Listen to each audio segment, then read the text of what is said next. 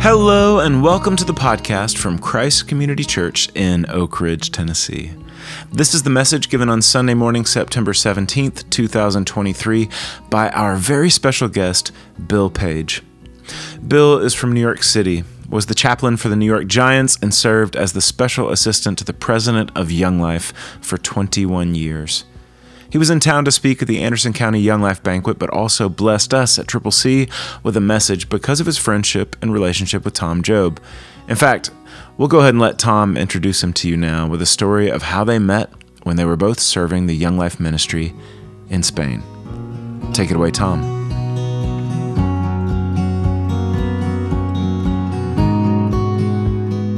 And I went there and didn't really know anyone, but another person who came who also had to give talks was a guy named Bill. And I just was like, he was amazing. I mean, it was just like he had so much wisdom to share, but more than that, he just had such a sweet heart, and we just became friends and just kind of, I was just like, he's the best. Like, Bill Paige was the best. And I didn't really know at the time that he was the most famous person I'd ever met. But Bill Paige was, it turned out, I didn't know that. And then we did it. Then there was another thing and Bill was there. I was like, I didn't know you were here. So we just kind of bonded. We were at something in Colorado together. But I didn't realize that Bill Paige had been a chaplain for the New York Giants for a long time. He did chaplain work for a lot of Major League Baseball teams, the Yankees and others and other football teams and all that. He's spoken at 5 Pro Bowl chaplain services in Hawaii, but the thing that also he just did the most was for 21 years he was the special assistant to the president of Young Life, and just traveled all over the world. This is the last state that Bill Paige has not preached in. And I spent most of yesterday trying to explain to him that when somebody says, I don't care to do something, it means they're going to do it. And he's like, there's no way that means that. And I was like, well, it just does. It just does. But Bill, he's just done so many things. And we've always thought, we got to do something together. We got to meet up and do something together. And then it turned out we were like, who's going to speak at our Young Life banquet? And I thought, I could ask Bill if he would do it. And so Bill's speaking tomorrow night at our Young Life banquet. I'm just so excited about it. But Bill, he's probably spoken at more. Every year he does Young Life family camps for military families, for people whose moms and dads and husbands and wives a few years ago, they were always either getting deployed or coming home. And he was the one that God put in their life to get them ready to either go or come. And I know Bill's done more. There's a branch of Young Life called Young Lives, which is Young Life ministry to high school girls who are moms. And Bill has spoken at more Young Life camps than anybody in the world. And so I'm just super honored and thankful that when we finally said, let's do something together, I didn't know it would be here. And I'm super thankful that Bill is here. I just want to say one thing, and that is turn to your neighbor and say, neighbor, this is going to bless you. Oh, God.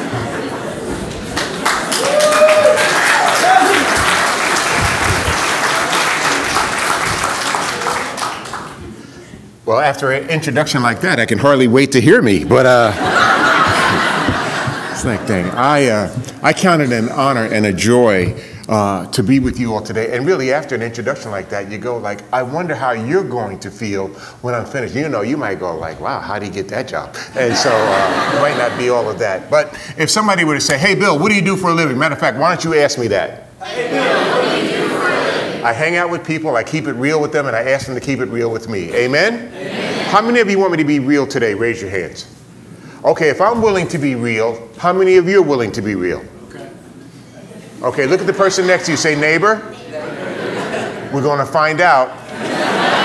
Okay, so Let me lay down a couple of rules. Ephesians 4:25 says, cease then with lying and tell your neighbor the truth, because we're not separate units, but intimately united in Christ. I think that's God's way of saying for us to be real with each other. Amen? Okay, and then how many people here are in this room right here who are under 20? Raise your hands. Okay, so we got enough young people here. I'm going to use the teenager, at least the word I think for amen for teenagers is Aight. It's right without the R. Let's go there. Aight. Okay, so we're going to talk to our neighbor, and we're going to you'll use Aight for amen. And so the Bible says, know those that labor among you. Well, let me stop right here. First of all, what I've appreciated, I had an opportunity to go to Bible study this morning, and just the honesty and the transparency really touched my heart. Now, one of the things that wasn't mentioned here, I was a police officer for 20 years. And, the Miranda warning says anything you say will be used against you. And so, all the time I'm always sitting and I'm always listening. And then sometimes you'll say some stuff, and then all of a sudden you'll find yourself in the sermon. And one of the things I found myself, look at your neighbor and say, neighbor, don't say anything around that brother. Okay, so. But it just really blessed me today in a very special way. So let me see how the Bible says, know those that labor among you. Okay, but before you know me, I want to find out some stuff about you, just by the raising of your hands. How many of you have found out life's a lot more difficult than you thought it would be? How many find out serving Jesus at times a lot more difficult than you thought it would be? How many of us find ourselves doing stupid stuff every once in a while? How many of us do stupid stuff? We know it's stupid and we do it anyway. Look at your neighbor. Say, neighbor, what in the ham sandwich is the matter with you? Okay, there we go. All right. Say, neighbor. Oh, he won't be speaking here again. Okay, so, and how many of us have some stuff in our life, maybe something that we've done, our attitude about it is, oh my God, I hope nobody ever finds out I did that. Anybody have one of those? Say, neighbor. And I won't be telling you about it either. Okay. But what that does, it puts us all on a level playing field.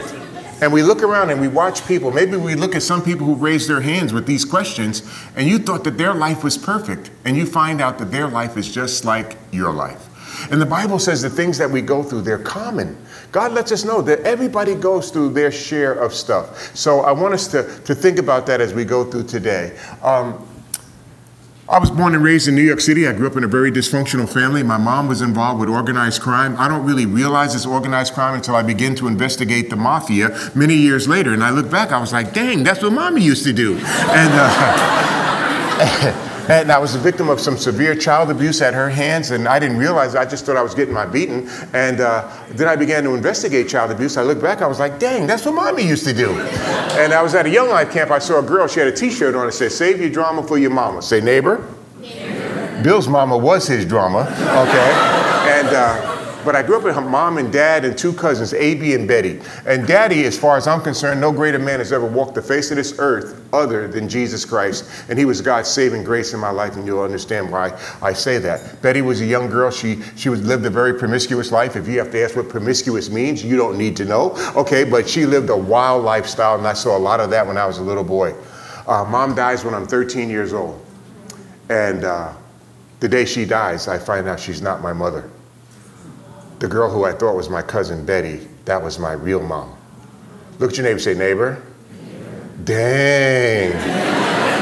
What do you do with that? And what do you do with that when you find out she was impregnated at 15 years old by a man that was 25 years old, my real father, who I made up my mind to kill, and went to have me aborted. And the lady who made a living doing illegal abortions at that time talked her out of doing that abortion. And that lady became my godmother. Later on, gave her life to Jesus Christ, and in the year 2000, I officiated her funeral. So she could have buried me, but God gave me the honor of burying her. Say, neighbor. Dang, dang. Okay. But by that time, my life had spiraled out of control. I grew up a very angry young man, went to an all-boys high school. I saw the high school here. 7,000 boys went to my high school. I played football there. I was a real good athlete in school, but as soon as football season ended my senior year, I quit school, began running the streets, hanging out with a crew that was doing bank robberies and murder. And so I joined the military to keep from going to jail. I thought that was a good option. Say, neighbor. We were in Vietnam at that time. Okay. By God's grace, made it through the military, ended up in Korea rather than Vietnam. got out of the military. By this time I had gotten married to my first wife, who has since gone on to be with Jesus after 46 years of marriage. But 2 sons and 6 grandkids now, remarried 8 years. But I want to get on to this. So boom, I go into the police department. They give me a badge, they give me a gun, they give me a uniform. But those things did not have the ability to change who I was. And it had no ability to change the character. And because I didn't have any character, I became a character. And then I began to deal with the brokenness of my past with drugs and alcohol. And so here I was. I made detective very early on the SWAT team, strung out on drugs, alcoholic, violent, and abusive. And one day I got real. I was watching TV, and the man on television asked 2 questions. He pointed at the screen. He was like he was in my house. He said, are you a sinner? I said, yeah. He said, do you know Jesus? I said, no. Say, neighbor. You know you got issues if you get an attitude with the television. And so he said, call this telephone number. And I called the telephone number, and a man explained to me the incredible love of Jesus Christ. And he said, come just like you are, Bill. And so that day I put my faith in Jesus, and I came as I was, and I was completely set free from drugs and alcohol and filled with the joy and peace I had never had before. My wife came home from shopping. I met her at the door. I said, Claudia, this is the new me. Jesus came into my life. I'm born again by the Spirit of God. My name's written in the Lamb's Book of Life. I'm a new creation in Christ. Because that's all the stuff that man told me on the telephone. Say neighbor. Never say stupid stuff to a black woman. And she went just like this. Yeah, right. And she thought God was going to kill me, but rather than killing me, he saved her and saved my sons and saved my dad at 83 years old and turned our entire household around. And I went back to work, a different police officer, and I stayed on the police department 10 more years. So I finished in 20 years. And then in June of 1990, and this is going to have to do with the talk today, I had a dream. I hated being a detective. I hated going to work in a suit and tie. So I transferred into street crime. Street crime, you just ride around looking for bad guys. And I love that part of the job. And whoever I would lock up, I would tell them about Jesus. Hey, you know why you rob banks? You need Jesus in your life. Okay, so, and I would see many of these men and women give their lives to the Lord. So I'm in street crime now, and I was as happy as could be. I was ministering to kids, and I loved it. And I remember saying to the Lord, I said, I'm never going to leave the police department. And I went home one night, and I had a dream. And in this dream, I was on my way to speak to kids. I had to speak at 7:30. The dream took place at 7:25. I'm walking down the middle of the street. There's nobody on the street except me. I'm on the double yellow line, and I'm looking around, and I come to a very modern-looking school building. And I realize this is where the crime's going to be committed. And so I start looking around. Nobody comes. It gets closer to 7:30. I walk into an auditorium. And in this auditorium, there are thousands and thousands of people. White, black, brown, yellow, red, you name it, they were in there. And they were as close to me as you are. They were teenagers, and you couldn't see them. And I said, Lord, what does this mean? He said, these are kids who are seated in darkness, who've not been illuminated by the light of Jesus Christ. And then in the dream, I said, I got to go.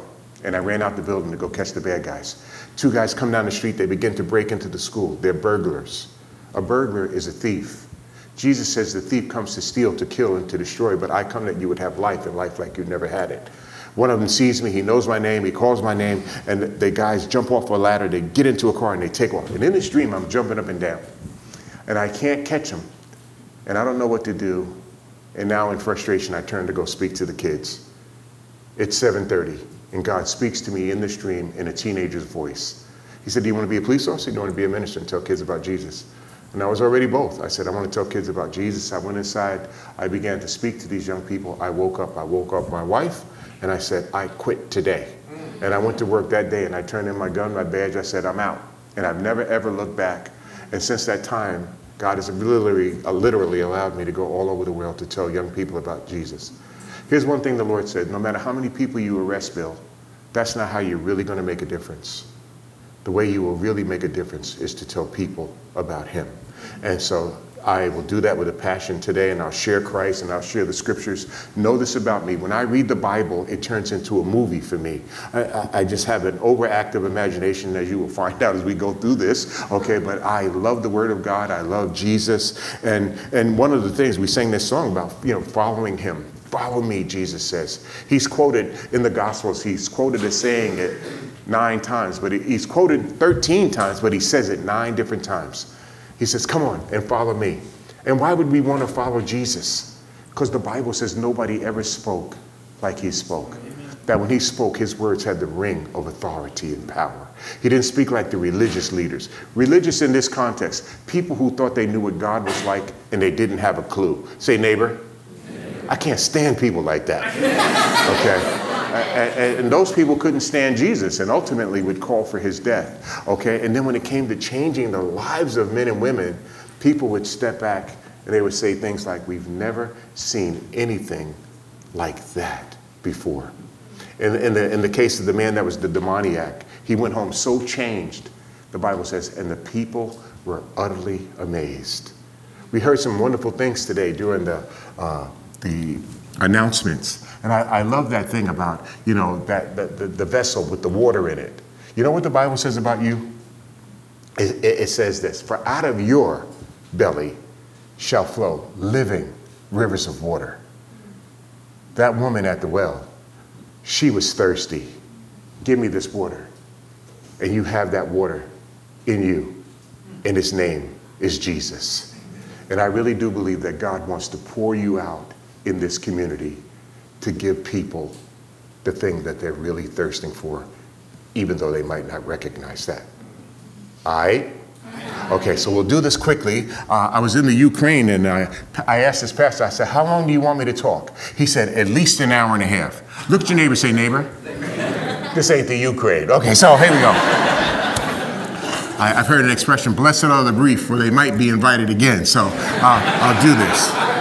But I read the Phillips translation and I love it because it kind of breaks things down in a language for me that I can easily understand. Philippians 2:5 says it this way. One translation, King James, therefore let this mind be in you that's also in Christ Jesus. But the Phillips translation says, therefore let Jesus Christ be your example as to what your attitude should be.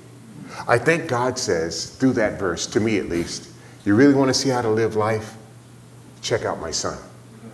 Look at how he lived life. Look at how he dealt with circumstances and situations, and then pattern yourself after him. Jesus himself says, without me, you can do nothing. Okay, I don't think it's a figure of speech. I think he's being real. We really need his help to live this thing out. All right? Okay, so here is Jesus, and people would come to him and they would ask him, what I love about Jesus, you can't put him in a box. Very rarely does he do the same thing the same way. Very rarely does he answer the same question the same way. And so I think about this, and I'm going to paraphrase some stuff just for the expedience of time. But in the book of Mark, in the 10th chapter, beginning at the 17th verse, now here's Jesus. He's called these guys to come and follow him. Now I want you to use your imagination today. You're one of those disciples. You're with him. And I've thought about, wow, what would it have been like to be with Jesus for those 3 years? When he said, come on and follow me to the disciples, do you think they had the slightest idea that he meant forever? But he meant it forever. And so they began to follow him. And they began to watch him, and they began to listen to him. And so he says, come on, follow me. And so here's what it says there. It says, and as it happened, he took to the road again, and a man came running up to him and fell at his feet and asked him. So here's now Jesus says, let's go, guys. And now the crowd comes. You come. And all of a sudden, you watch, and a man busts out of the crowd, runs up in front of Jesus, drops on his knees. You and I look forward. What's going on over there? And you're close enough to hear the conversation. And the man says, good teacher, what can I do to have eternal life? Wow, great question. Very important to get a good answer. All right? And we're going, what's that all about? And then as he has, now you look at Jesus. Jesus says, why do you call me good? Jesus' words, not Bill Paige's words. Why do you call me good? For there is no one that's good except God. The problem was this guy just didn't know he was talking to God in the flesh. The Bible says, great is the mystery of godliness. God was manifest in the flesh, and he did it in the person of Jesus Christ. All right? Nevertheless, you know the commandments. I talk to kids a lot. Kids feel God has too many rules. How many of you have ever felt God has too many rules? Anybody in the house? Oh, just 4 of us? Praise the Lord. Say neighbor. I thought you said you were going to be real. Okay, but kids will say, God has too many rules. And they would love to get God to change some of those rules, but God's not going to change those rules. So he looks at him and he says, why do you call me good? There's no one that's good except God. Nevertheless, you know the commandments. Don't commit murder, don't commit adultery, don't lie, don't steal, don't cheat anyone, honor your mother and your father. Okay. Anybody here break any of those rules ever? I've broken all of them. Even the murder. Because the Bible says if you've ever hated someone in your heart, as far as God is concerned, that's murder. How many murderers we got in the house?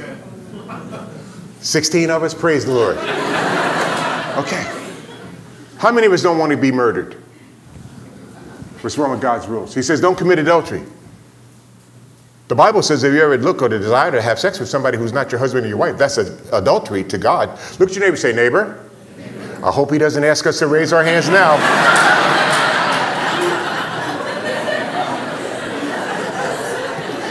Just a thought. Okay, so. How many of us would never want somebody to commit adultery on us? What's wrong with his rules? Don't lie. How many of us have ever lied? How many of us don't like being lied to or lied on? What's wrong with his rules? How many of us have ever stolen something in our lives? Anybody? How many don't want people stealing our stuff? What's wrong with his rules? He says don't cheat. How many of us have ever cheated at something? First of all, look at your neighbor and say, neighbor, how does this man know so much about you? Okay. Really, because that's where these things are common to a man. How many of us don't like being cheated? What's wrong with God? How many of you ever cheated playing solitaire? Anybody in the house? It's pretty bad when we cheat ourselves, I'm just saying. And then he says, honor your mom and your dad. How many of us have ever had some mommy or daddy drama? How many of you have ever said some things under your breath you should not have said? Maybe even used profanity, okay? So Jesus said, Jesus the loving, Jesus the compassionate. If any man or woman curses their mother or their father, let them die to death. If you were ever disrespectful to a parent back in the day, they would take you down to the village square and they'd stone you to death. This young man says, I've kept all of those rules since I was a little boy. From being a police officer, I'm very confrontative at times, but let's just say he was sitting in this seat that's empty right there. And as I've asked you those questions, most of you have raised your hands, and if you didn't, that's okay. Okay, so, but I've noticed he hasn't raised his hand one time. What's up with you? How come you can't be real? I've kept all of those rules. I've kept all of those commandments since I was a little boy. And the Bible says Jesus knew all men, looked at him, and loved him.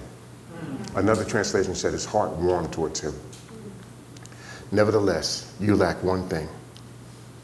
Go, take everything you have and sell it and take that money and give it to poor people. Pick up your cross and come on and follow me, and you'll have riches in heaven, where seemingly he wants to go.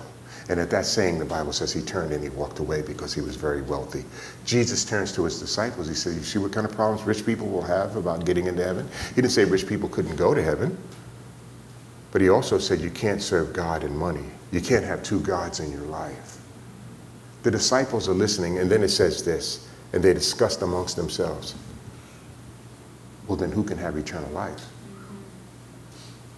In other words, if this guy's not going to get in, how am I going to get in? What I love about Peter is always real.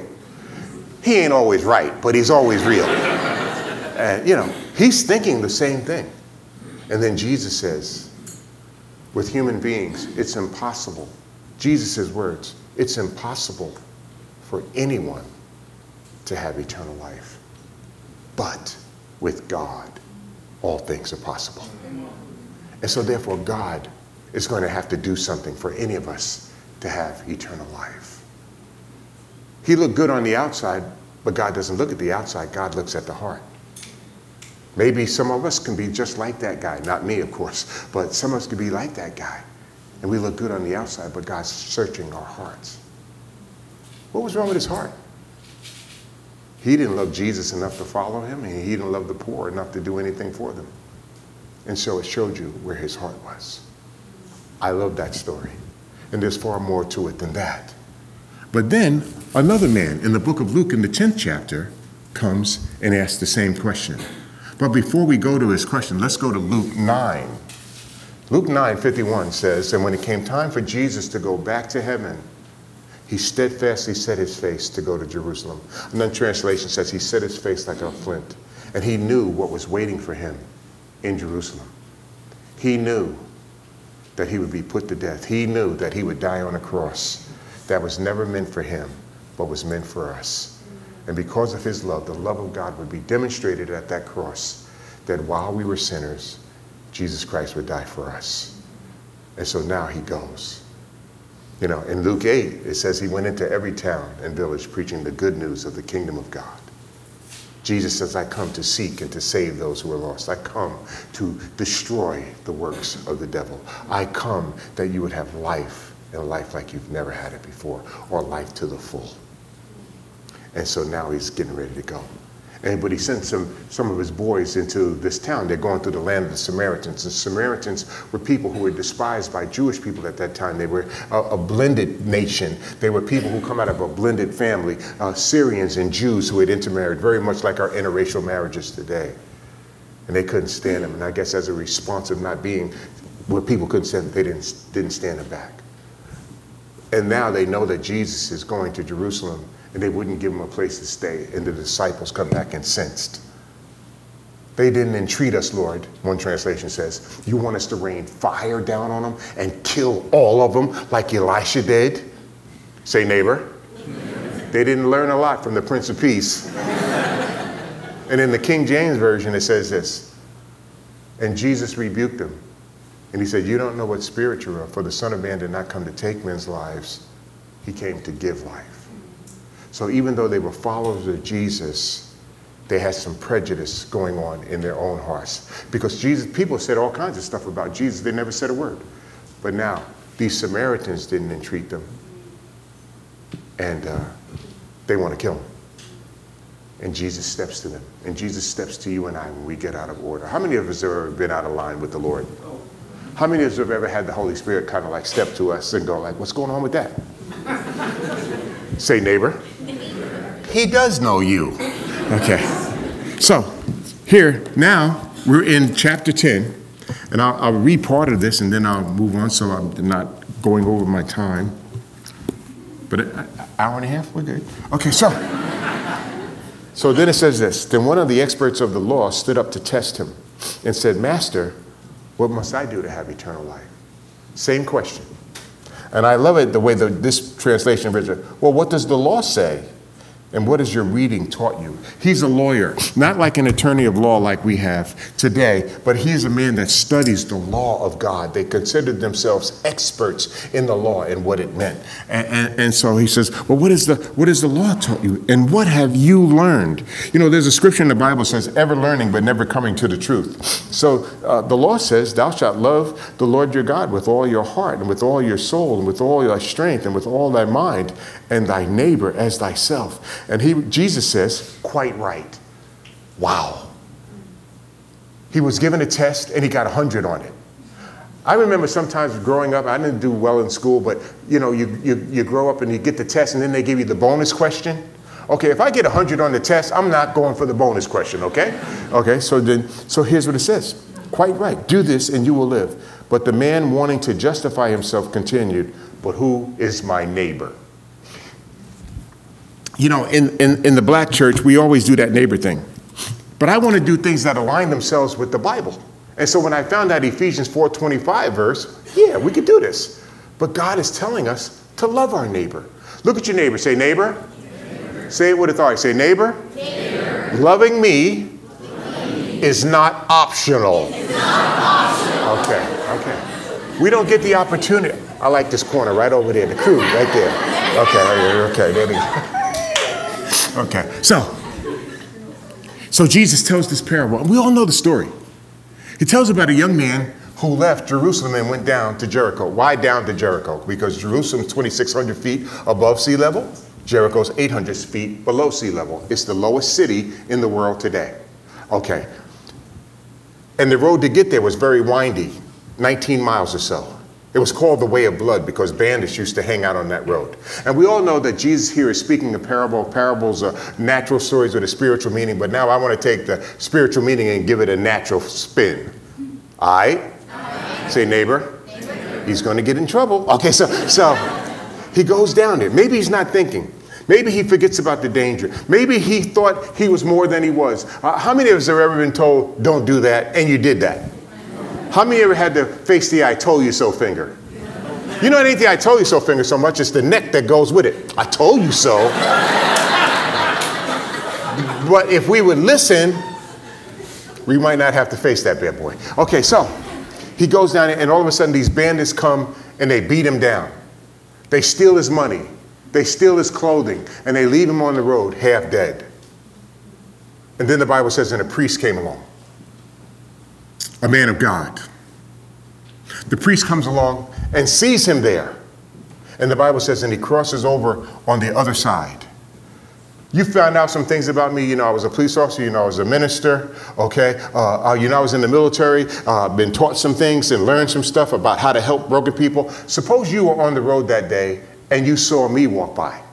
And then you saw me walk on the other side. How many of you would be disappointed or would have expected me to do something? Raise your hands. Okay. But I don't. How come? And maybe as far as this priest was concerned, he had a good reason not to do it. Because this man is bleeding. He's bloodied. He's been left half dead. And if you touch him, he's got really what's called an issue of blood. He becomes contaminated. For 6 days, he won't be able to speak. Ceremonially, he's unclean. He has to set himself aside. And suppose I said, well, I couldn't do that. I got to go speak at CCC. I'm just saying. Yeah. And he walks away. I always think about this, and again, I know it's a parable, but it comes live for me.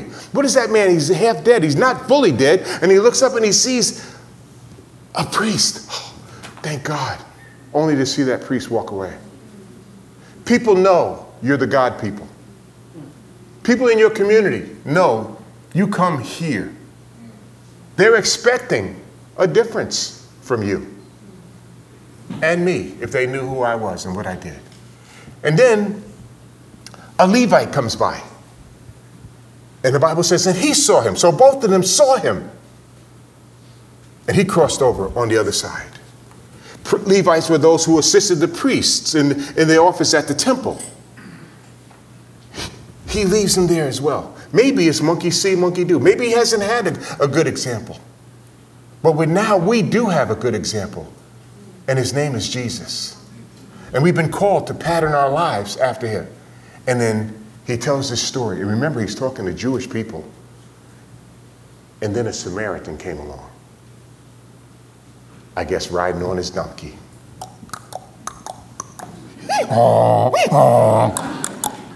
And it says, and he saw him. So all three people saw him. But it said his heart went out to him. He had compassion on him. And I wonder, when you've been kicked to the curb, you know what it's like. Yeah. When you've been hurt, you know what it's like. And if we allow God to do something in our lives with the hurt that we have received, for the Bible says that God is the God of all comfort and mercy, and he gives us comfort in our trials. Why? So that we can give comfort to others in theirs. And the more that we share Christ's sufferings, the more we are able to give his encouragement. This means if we have to experience trouble, we can pass on to you the same sort of spiritual help that we ourselves have received. Amen. Wow. 2 Corinthians 1, read it for yourself. His heart goes out to him. And he gets down off of his donkey. And the Bible says, and he began to bandage him. And what I love about this man, he doesn't have any clothes on. You can't distinguish what kind of man is he. Is he a Samaritan? Is he a Jew? Is he a Gentile? Who is this guy?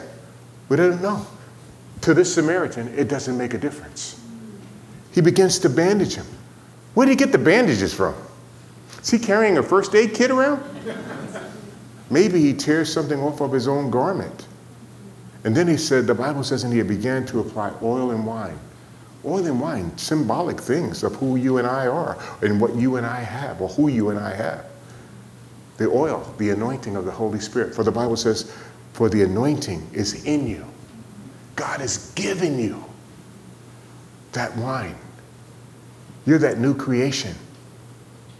Something that was natural been turned into something supernaturally spiritual. And he applies those things. That priest had those things. It would be important for the priest to have those things, but he doesn't use them. And he hangs out with them, but that's not enough. Okay, I bandaged him up. I poured the wine and the oil. What am I going to do now? Okay. All of a sudden, he picks him up, maybe throws him over his shoulder, fireman, lifts him up on his own donkey. And as he tears that donkey by the reins, he looks down at his own clothing. And what does he see? Oil, wine, dirt, blood. He's gotten so close to him that what he's given that man has now come back to him. A lot of times we want God to use us, but we don't even use what we already have. Because the more you use it, the more God will bring it back to you. And he takes him to town. And he stays with him all night long. And in my own imagination, I think about that. Maybe during the night, this guy's going in and out of consciousness. Sores begin to ooze with pus, and he just wipes them down with a cool rag. Maybe a temperature, he puts a cool rag on his head. Maybe the guy wakes up groggy, and he looks at the foot of his bed, and there's a stranger sitting there. And at the very least, he's praying for him. Maybe he doesn't understand that he's praying, but he's talking to somebody who's not in the room. And whoever he's talking to that person about him. Yesterday, Tom and I went to get some water, and there was a lady, and she was on a roller, and she was calling from across the way, Tom, Tom, Tom. And then finally we heard her and realized that, and we stopped. And she's on dialysis, and she's in need maybe of a transplant, and just to pray for her there in the supermarket meant so much to her. Wow. Didn't just walk away from her, didn't just leave her there, but at the very least, prayed for her. At the very least, we can pray for people. We can intercede in their behalf.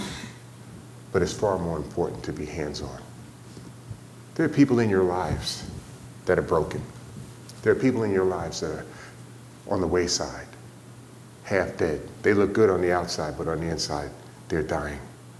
You hear people say, how you doing? I'm doing great. Let your face know. Okay, so the thing is this. They're there. And he stays all night long. And in the morning, he says to the innkeeper, he gives him 2 denarii, a couple of days' wages. Some people say far more than that. And he said, and if that's not enough, I'll pay the rest when I come back. In other words, it's not over. It's not a one and done thing. I'm going to be in this person's life. One of the things that I love about Young Life is that we walk with kids. It's not just one and done. We're there. They can call, they can get help, and there's always somebody available by the incredible grace of God. I'll date myself here. When I was growing up, they had a program that used to come on called The Lone Ranger. And at the end of each program, the Lone Ranger would do something incredible, and people would ask this question: who was that masked man? And then you hear the Lone Ranger, "Ho, silver, hoy," whatever that means. Okay, so that's what people need to say when they experience you. When they experience compassion, when they experience care, when they experience love.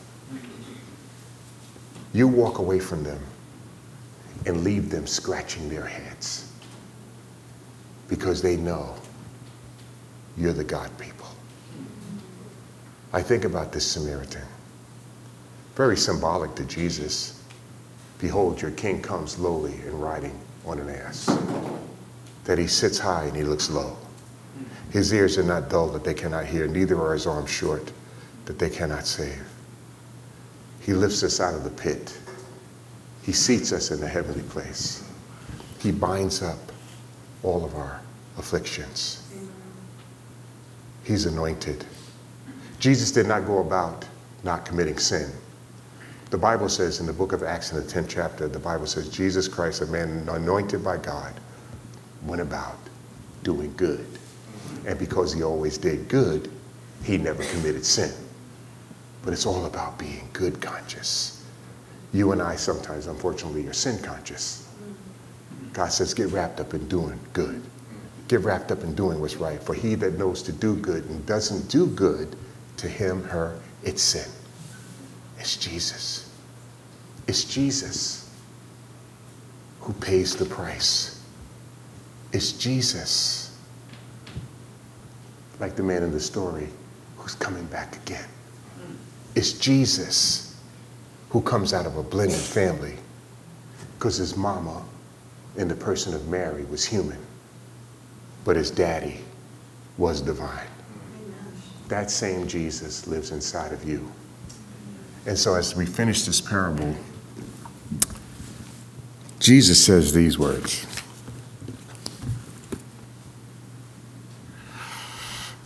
Which of these three seem to have been a neighbor to the victim of the bandit's victim? And he said, the man that showed compassion. He wouldn't even say Samaritan. What I love about Jesus, he don't let that hook him. I would think, though, he might have just went like, then go and do likewise. I finished with this. The other day I was doing a morning devotion and I came across this prayer. Here's what it says. Triune God, you are a community of three, united in selfless love, each one utterly and completely for the other. Remind me again that this is the grain of the universe, that unless I live in love for you and for others, I am not living in the flow of your one love, or for that matter, really living at all. Jesus says, how can you say you love God, whom you've never seen, and not love your neighbor, who you have? He's just calling you and I. Love him. Love our neighbor. Love God. Love people, including ourselves. Nothing else matters. Let God take you, the salt of the earth, and sprinkle you in this community in the midst of hurting, broken people who need the living water that's inside of you. Say, neighbor, you're far more valuable than you think. Okay. Father God, today in the name of Jesus, I thank you for these, your sons and daughters. I ask your blessings upon them. I pray that you would give them wisdom, discernment, sensitivity to the Holy Spirit. You would give them Holy Ghost appointments with people who need to know who you are. Reveal yourself in them and through them. We thank you for that today, Lord God. We bless you. Thank you for our time together this morning. In Jesus' name. Aight? Thank you. What did you make me for? What are you calling me to? What do you have in store? If I go there with you, no, I don't want ordinary, not just the same old pattern. They live for the momentary, and I want a life that matters. No, I don't want ordinary, not just the same old pattern. They live for the momentary, and I want a life that matters.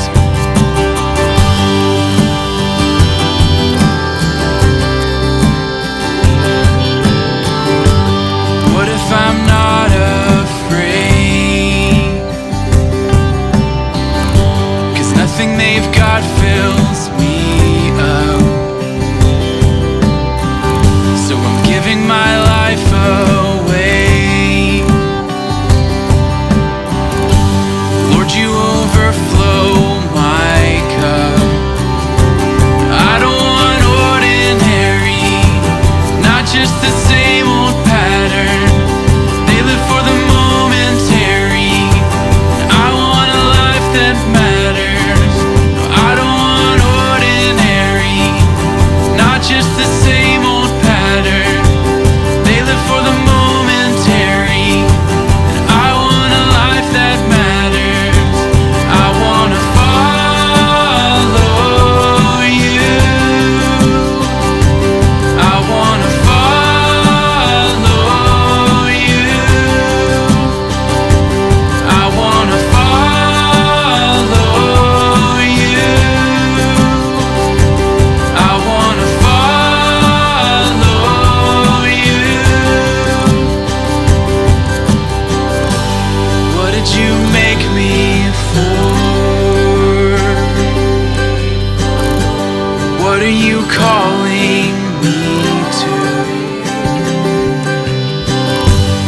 what do you have in store? If I go